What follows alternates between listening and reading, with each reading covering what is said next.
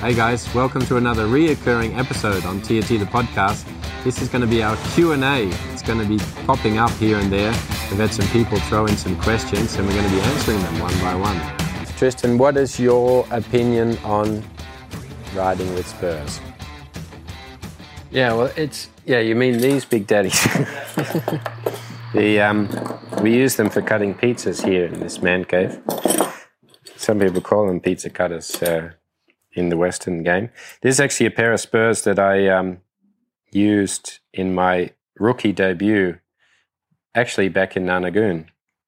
I got to ride a horse from a good friend at that time, Jade, with a mate that was training reining horses around the corner, 8 Mile Ranch, Paul Beath. Paul was the guy from the first podcast that I was with the Fires. Yeah, and of course, this is the culture. This is the dress code, just like we have a dress code in dressage, where, it is compulsory or obligatory to wear gloves and also spurs. I used to think that spurs were a refinement of something, that you can touch the horse lighter or softer. And actually, it sort of came in the last few years, I guess, that actually I was training together with Klaus Balkenhol and Annabelle Balkenhol family in Germany. And I was helping them, as I do now, helping them with their horses. And I would always take a couple of my horses, and Klaus or Annabelle would help me with them. And I'd worked a couple of horses in the morning for Klaus, who were doing some piaffe in hand and doing some groundwork. And then I rode one of my horses in the afternoon.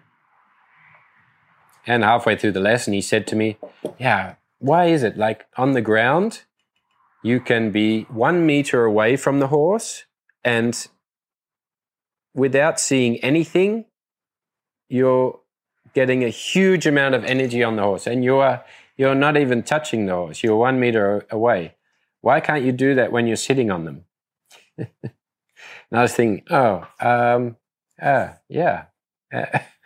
So I went home and I went to the drawing board and I started to strip back that process. Like, what am I actually doing on the ground? Of course, I was for quite some time always working on trying to connect the groundwork to the riding, the relationship, the conversation, the way of interpretation from the horse. But it wasn't until he said that I sort of really stripped down, okay, what is the order of communication that I'm using? And is it even sufficient on the ground? And, I used to think, body language, the voice, and then the aid, leg aid or practical example, whatever you're doing, whatever situation, riding or groundwork. And then, I always remember that quote that the horse never gets softer than the first pressure you give. Wayne Banney told me that back in Australia when I was working for Jim and Emmy. And that stuck with me, and he was the one that sort of first introduced me to being as light as possible. It should become just a thought. I was also starting young horses, and an old man used to come with a string of cotton, and he used to put it through the halter, and if he would back the horse up and the string would break, I didn't get paid for that horse. So that was also a reminder that, the horse has to understand what we're asking. And Morton also used to say to me all the time, he would sort of touch my hand, and then he would squeeze my hand, and then he would say, okay, now touch my hand again. Do you feel the difference? I said, yeah, I don't feel anything after you've been squeezing my hand. And, reminding me that a horse can feel a fly and all those sorts of things, the level of sensitivity. And so going on that premise and all those thoughts, I was thinking all the time about what is the smallest amount of pressure? What is pressure? How can we strip that back? And then also talking to my father-in-law now, Rob Keevers, who's in vision therapy, always talking about the order of how things happen. And, I sort of, through talking to him and how we interpret things, how we receive information, how we process it. There was that moment where I was sort of thinking, actually, the furthest back I can strip it back to is a sensation for me at this moment. Maybe my brain gets a little larger and I go further than that. But at the moment, it's about sensation. Sensation is the first step of communication. So sensation, and there's probably people more intelligent than me that's going, he's only that far. But sensation, then thought, then body language, then the voice, and then the contact. And of course, when you put things behind the first aid, for many years, the first way I asked was the last one with the contact. Horse was never going to get softer than the first pressure I gave, which was the leg, or in some cases, the spur. If you're going to go and walk and the first thing you do is let your horse feel the spur, then it becomes a making, not a teaching. That was the other big philosophy for me, is about teaching to them before doing to them. Are you making him do it? Are you teaching him to do it? Does your horse feel like he's in control of himself or feel like he's being controlled? So all these sort of things sort of came together. And, a lot of people say, how can you have a sensation before thought? But, of course, if I was to throw a stone at you, you first have the sensation. And then you think, hey, fucking threw a stone at me. So the sensation is coming first. And so, of course, it happens very quickly when you're working with a horse. In the beginning, you have to be very conscious about thinking of it, to put that order and that pattern of execution in place till it becomes automated. So it's that the sensation of going left, the thought of going left, the feeling of going left, body language, the voice, backwards, forward, whatever direction you're going, and then the practical example of a guiding with the whip where not to be on the ground, or the guiding of a leg to ask the horse to follow. So that just minimized everything. That also gave me the clarity between what are the steps I use when I'm on the ground, and are they the same when I ride? Well, they weren't. And that's why the horses I was not able to do the same thing. Like Klaus said, why can't you do what you do on the ground on the horse? And it was exactly because of that reason, because I changed the process and the language of what I was using, the way I was asking. And on the ground, I became focused on it, and I became very good at it because I had to, in order to really give the horses a feeling and understanding of their own physiology. And when I was getting back in the saddle, I went partly to a technical aspect of riding, how to get a horse to do a half pass, how to, execute that kind of movement. And then I realized, of course, if I'm going to go like that, I don't need, the next level of a soft leg and then the spur. The spur for me became a making. When I started to ride without them, then I also felt a huge difference in the physiology in my horses. I always talk about in the groundwork of tension movement, and I was actually getting parts of that in my horses, and I didn't realize till I took them away, and I was really focusing on that sensation, thought, feeling, or body language, motion, voice, then the practical example. The practical example got very, very minimal because I had all the steps before it.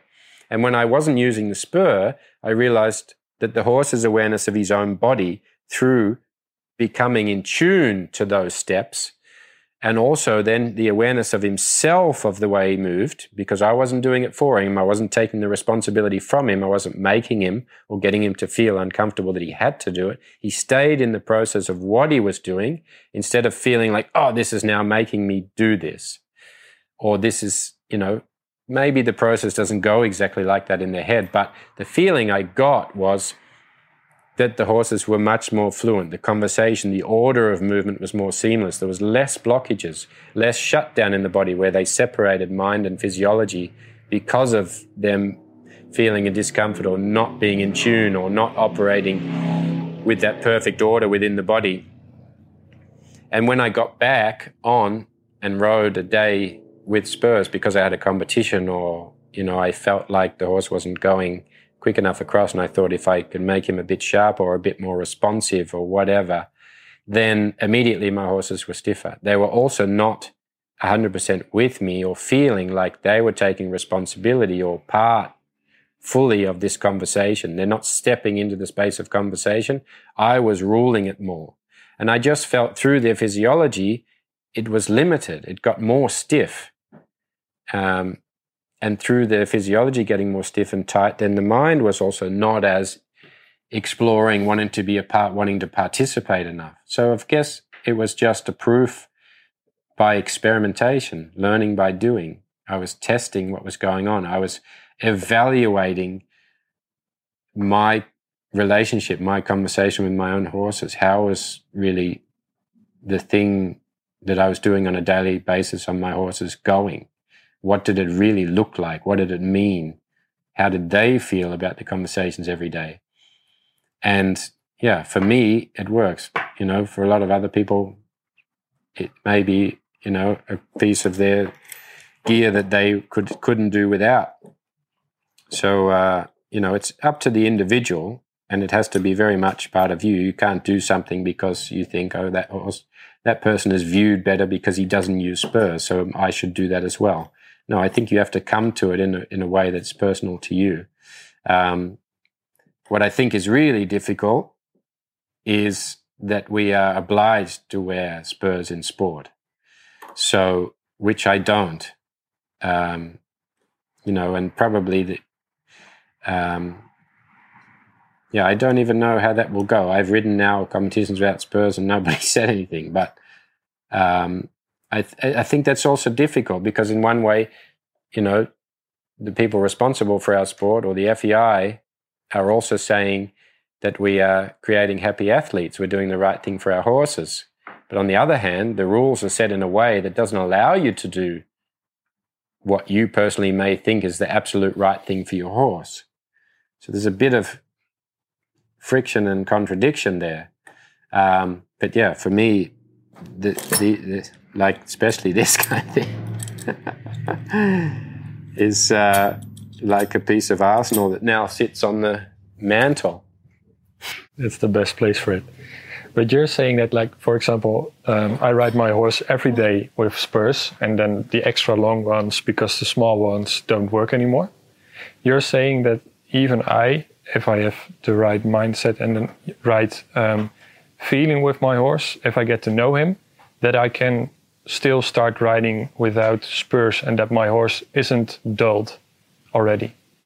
Well, it's a little bit, to view it very simply, it would be, I can make two examples. It's like if you were to work with someone in building a path and you're putting bricks down.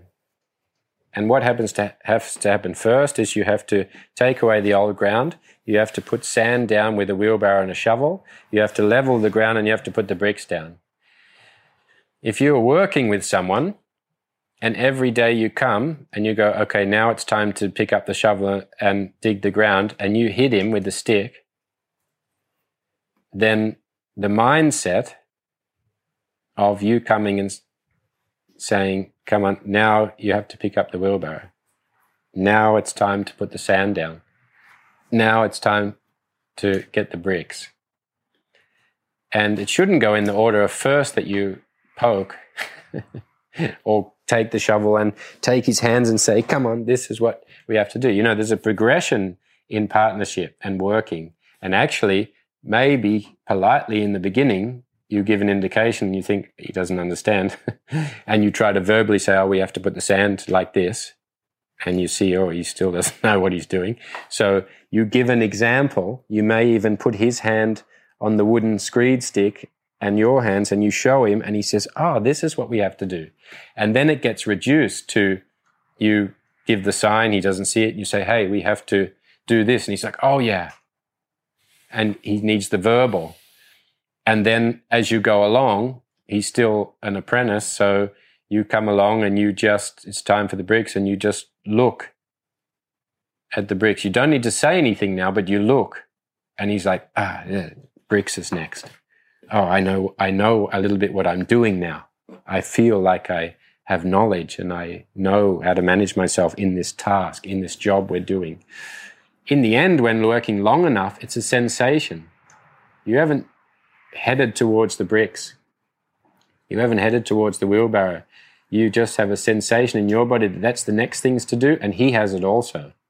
and you find yourself being there together, doing the same task without talking, nothing needs to be said anymore. Nothing needs to be pointed at. You're just there in the conversation, getting the job done. I used to make an example a while back about kids. That it's there also needs to be that reward and that feeling of self-development, self-improvement, self-generated learning abilities. Feeling like you are actually part of this conversation yourself. And I used to make the example of, if you're the father that comes in and says, right, go in and clean your room now, or I'm going to flog you with a big stick, you know that that's coming. So your mindset is a bit like,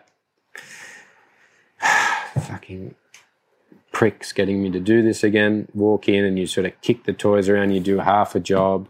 You're not really that motivated to go back to him and say, look what I've done.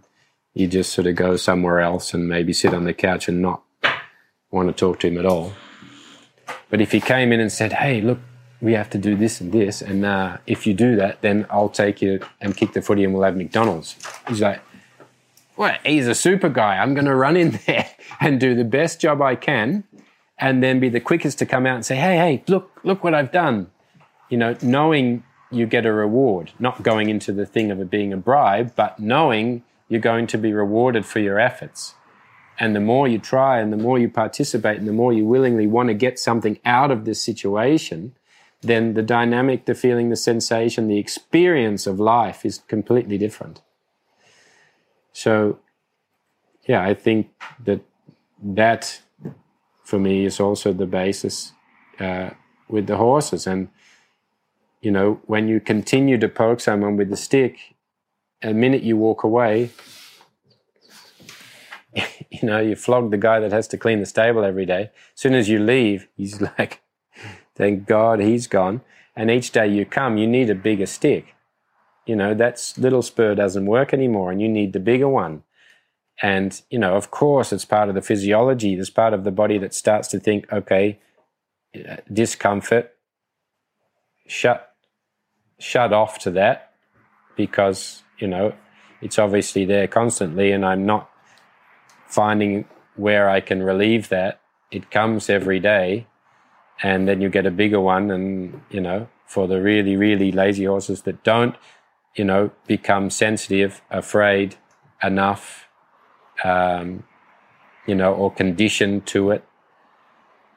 The really lazy ones, in the end, you need to electrify them or something. If you don't have the horse with quite the talent for jumping or dressage or whatever it is, and you're getting it from pressure, there's a point where the pressure is not going to ever be enough. But if you can build someone's motivation and will and want to do it more than you, he will perform out of his level of ability. But you don't need a fresh start for that. No, the fresh start is the change of mindset. The beginning, change the conversation. From one day to the next, if you're working with a guy and you stop poking him and you say, look, we're going to go about this differently, as soon as you say those words, he's like, huh? Oh, okay. Anything's better than the way we were doing it. Or a change is, as good as a holiday. And Morton always used to, this was also a quote that really stuck with me from Morton in the beginning. Morton said to me, you can only ever force 50% out of them. If they want to do it, they can give you 100 or more.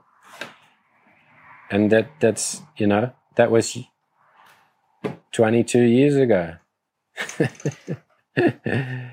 But it was only, it's the natural journey and progression. I'm only to that point now where I'm getting to a stage where I really think about these things. And of course, I don't know, whether you get older and you've thought about enough of the wrong things, you start to think you're thinking about the right things. You definitely start to try to make life easier on yourself, that's for sure. For sure, yeah.